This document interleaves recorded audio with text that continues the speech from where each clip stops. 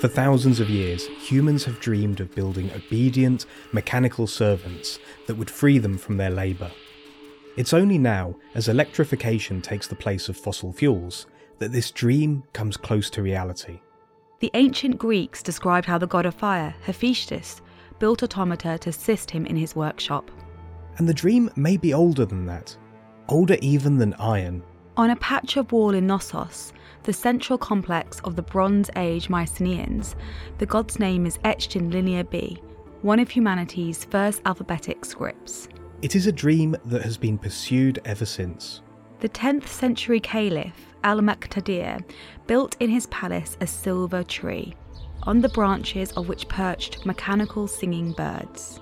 Automata like this were constructed for wealthy rulers, from the palaces of Byzantium to Westminster Abbey.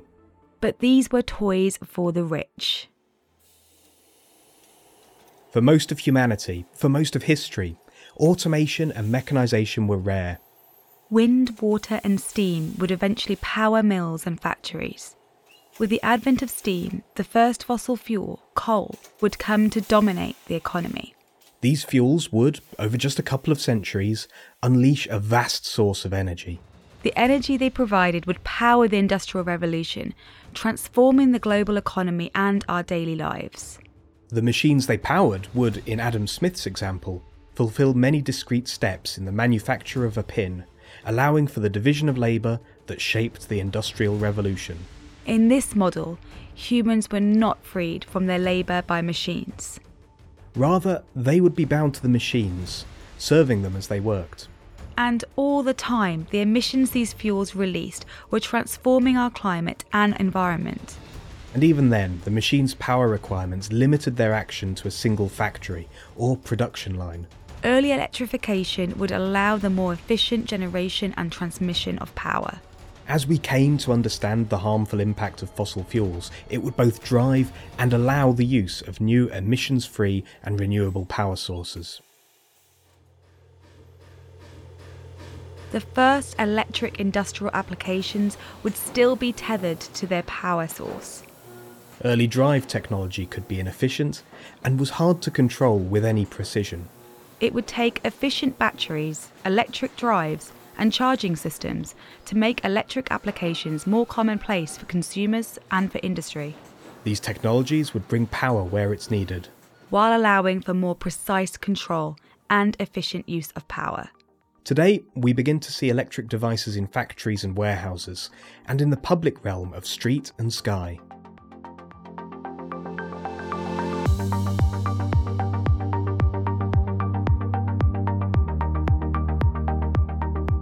Hello and welcome to Engineering Matters. I'm Alex Conacher.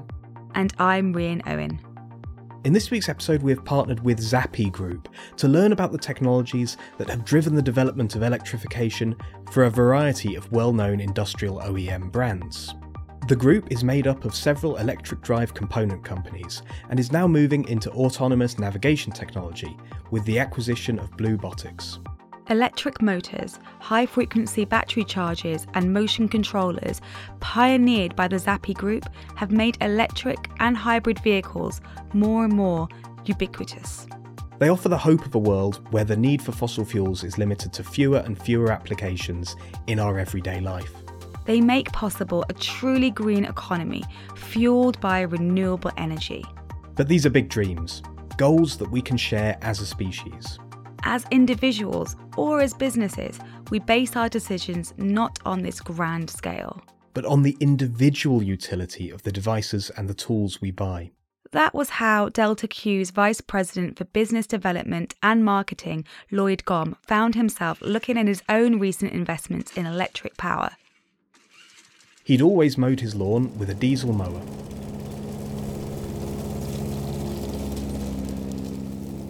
I've got a city lot here in Canada. It's not massive, but it takes me about an hour and a half to do both the front and the back. And, shifting to electric was just an amazing experience. And what I'm referring to there is not because I'm puffing my chest out and feeling good about the carbon footprint. The real experience is just better. The equipment is better. So I live in Vancouver, so when things get wet, as it often does, and you're trying to mow through wet, soggy grass, the gas mowers I had, they would just chug and sputter, and then you'd have to lift the lawnmower so that it didn't have as much resistance. Whereas my new one, the variable speed motor just ramps up, it detects more resistance, and it goes through it. It just works better. That new mower might help save the planet. It might be quieter. It doesn't need filling with fuel. But the real benefit for Lloyd was that electronics allow the integration of drive, sensors and controls, delivering power where and when it's needed. Bringing these technologies together. Batteries, charging systems, drives, sensors and controllers. Required the clever combination of parallel innovations. Zappi UK application engineer Gareth Jones has worked for the company for 18 years.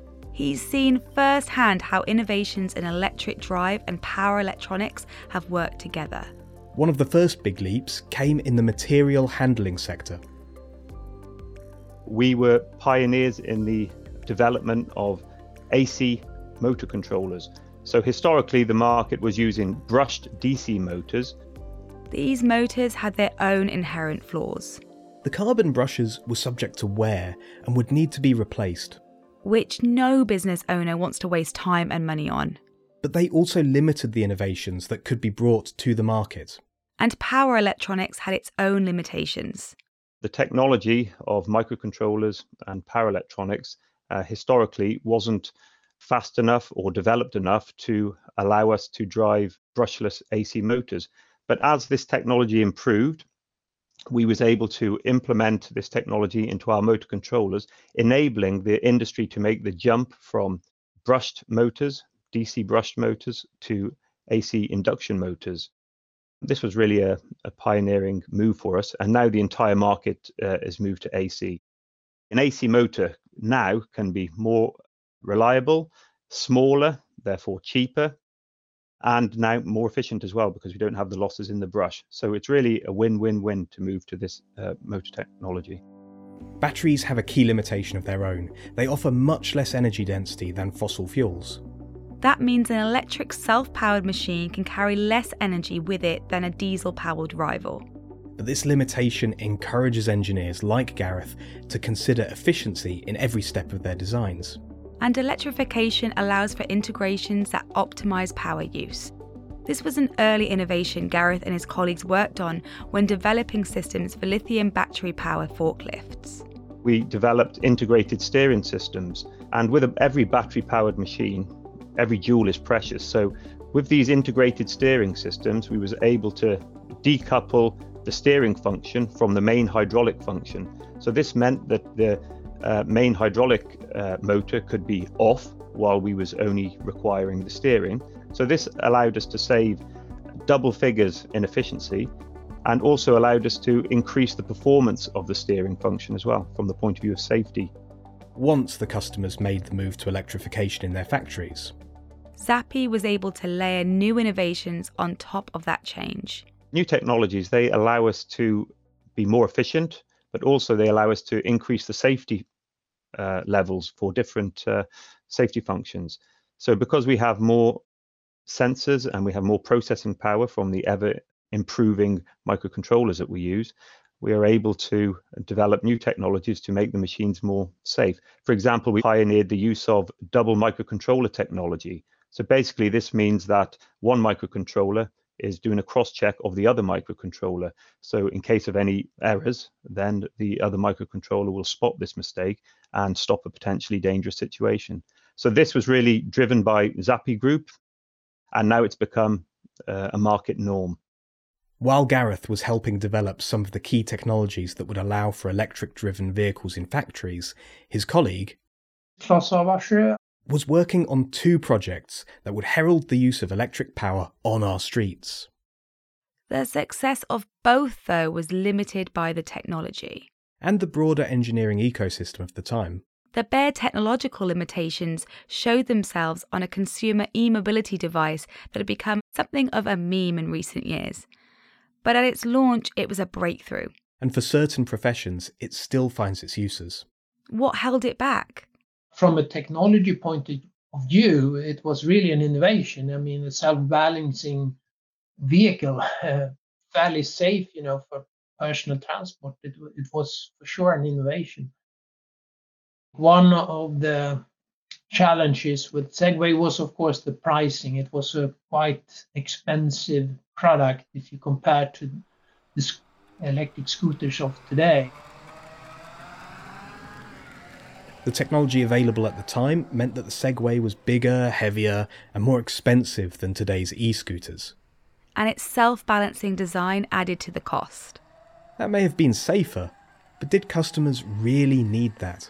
Owners of e-scooters seemed to manage well enough without it. So when they made their purchasing decisions, they looked at the features, looked at the price, and stuck with familiar technology. Until smaller, cheaper, less feature-rich e-scooters came to market. Power-wise, it's a smaller vehicle, so maybe less stable, if you like. A little bit more challenging to ride because you have to balance yourself. But on the other hand, people can do that. So the self-balancing function was maybe not needed. A more appealing technology came slightly later. Hybrid buses offer local authorities and transport agencies clear benefits. In cities, they help reduce deadly local particulate emissions. And contribute to limiting climate change globally. For local authorities. Who must win the support of voters. Or for transport organisations.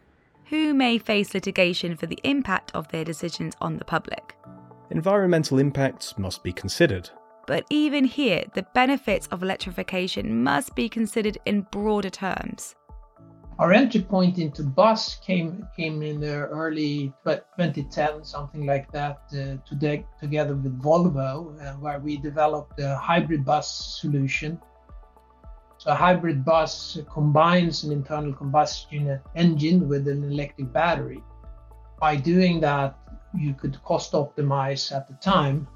You could drive electric in some parts of the city, and then you could start the diesel engine to charge the batteries during the route, if necessary.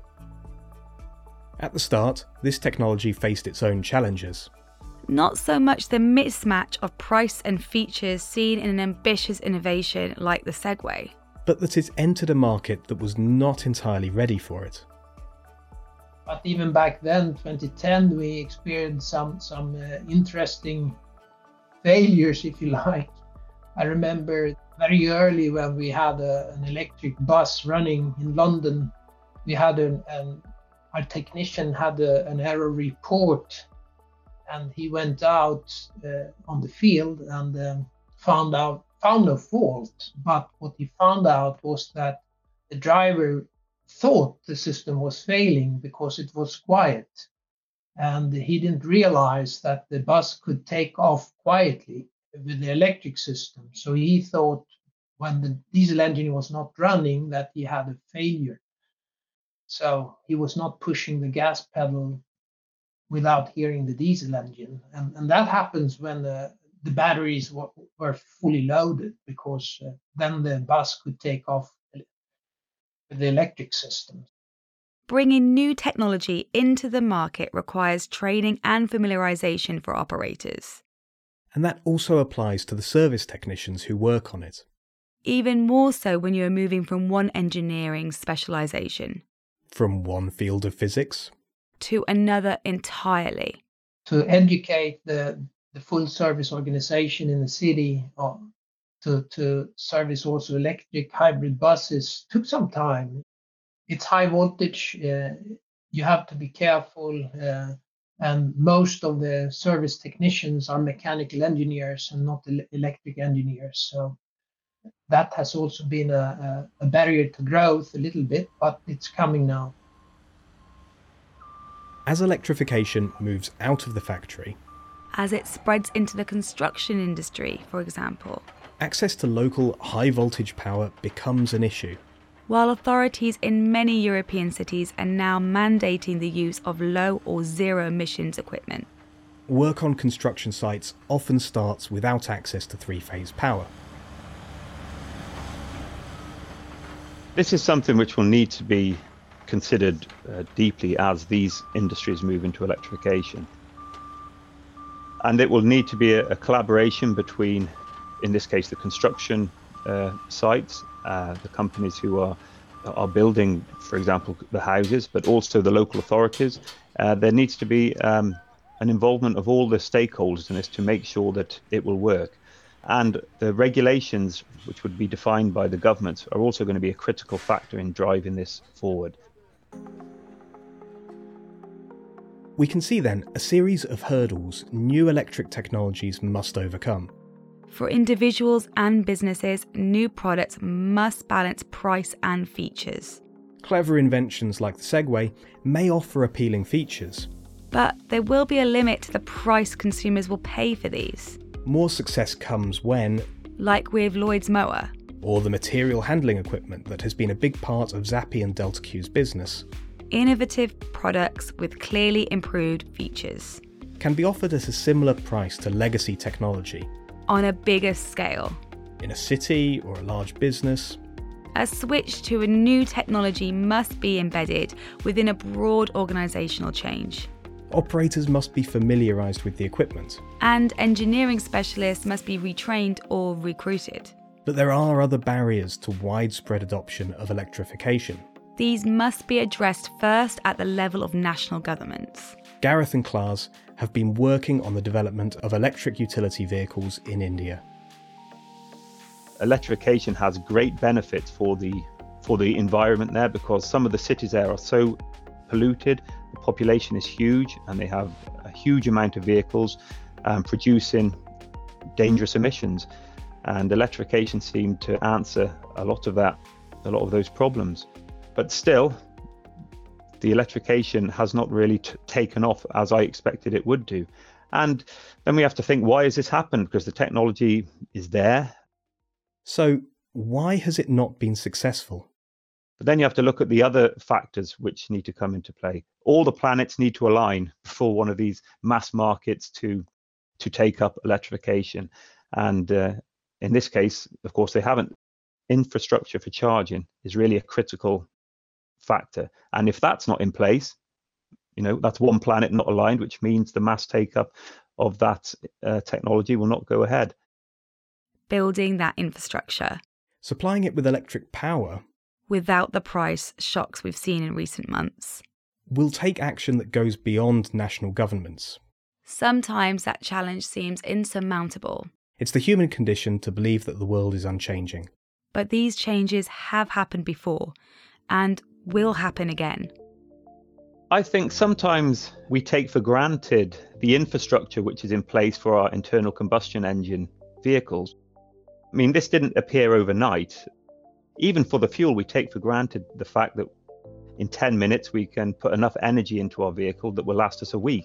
But the amount of infrastructure behind that is significant. That oil has to be drilled out of the ground, oil refineries, pipelines, distribution networks. There's a really significant activity to get that energy into your car, which we all take for granted. As Gareth says, the planets must align. But for those high priests of the era of electrification, whose role it is to monitor the movement of the heavens. Or at least the broad trends of the market and of business performance. Like Delta Q Co-Chief Executive Officer and Chief Financial Officer Sarah McKinnon. The conjunction of influences is becoming clear. We've closely monitored what's happening out there and adapted our own technology so that we could be part of this exciting new electrification journey. So a couple of areas of technology, primarily around battery technology. So the move to lithium battery technology has enabled some of these emerging applications to be possible. And our products work very very well with lithium batteries. Sarah has been working in the business for 10 years. Looking back, the market size, you could say, of vehicles that were electrified was relatively small, a kind of a niche business, you could argue. But with these enabling technologies, with the market preference to electrification now, the awareness of climate change and the impact that electrification can have in terms of sustainability, the market and plus the technology I've spoken about earlier, the market itself is opened up and is now massively bigger than really when I joined Delta Q. As the market gets bigger, there's much more awareness around these applications. They're sexy. Talking about competition and who else wants to be at the table to enjoy this really growing market. But we think it's a really exciting time. Where will this rapidly growing, increasingly competitive market take us? While part of Sarah's job is to monitor the movements of the economic heavens, it has been Lloyd's role, in part, to watch the horizons of the market. What do we observe in our day-to-day lives, or what taste changes, or expectations are changing? So you talking about last mile delivery. If you think of the way we're all buying products now and our expectation for them to be delivered to our door with shorter and shorter wait times, what enables that for a company like Amazon, who focuses on the customer experience and satisfying this expectation? Well, there's a number of innovations going on. We've seen companies like Amazon talk about delivering using commercial drones. So that's an example of a battery powered piece of equipment that isn't a recreational toy. It is it's to actually deliver packages within one day when they're relatively close to a distribution center where conceivably they could have a fleet of these. That is happening in a lot of different examples. Other examples for drone applications would also be delivering lab tests quickly. There's a number of companies working on that, as well as other medical equipment in countries that don't have reliable logistics and delivery infrastructure. This use of electric, battery-powered autonomous vehicles operating in the public realm will go further than just delivering goods to our doors. They will change the way public services like healthcare can be delivered. Innovations will allow the electrification of more and more of the economy, creating positive feedback loops. The balance of price and features will drive purchases from consumers and investment by businesses. This will push engineers and businesses to develop new skills in electrical engineering. Demand for power will increase pressure on governments to support renewable power generation, storage, and transmission networks, and create incentives for the private sector to build a global electric power network. Just as it built fossil fuel networks in the age of the internal combustion engine, this will bring us to a new world that is now moving, after thousands of years, from dream to reality. Everything that moves people, products, components, the factory floor of the future, it's going to become more and more electrified. We see that trend. And, frankly, we're just sort of in Canada, we like to talk about growth when it's exciting in terms of a hockey stick. So we're definitely seeing that effect on the application side.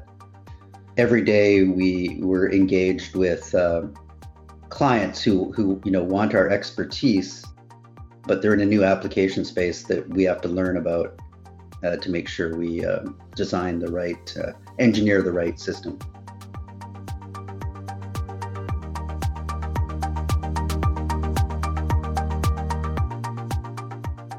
Engineering Matters is a production of Reby Media.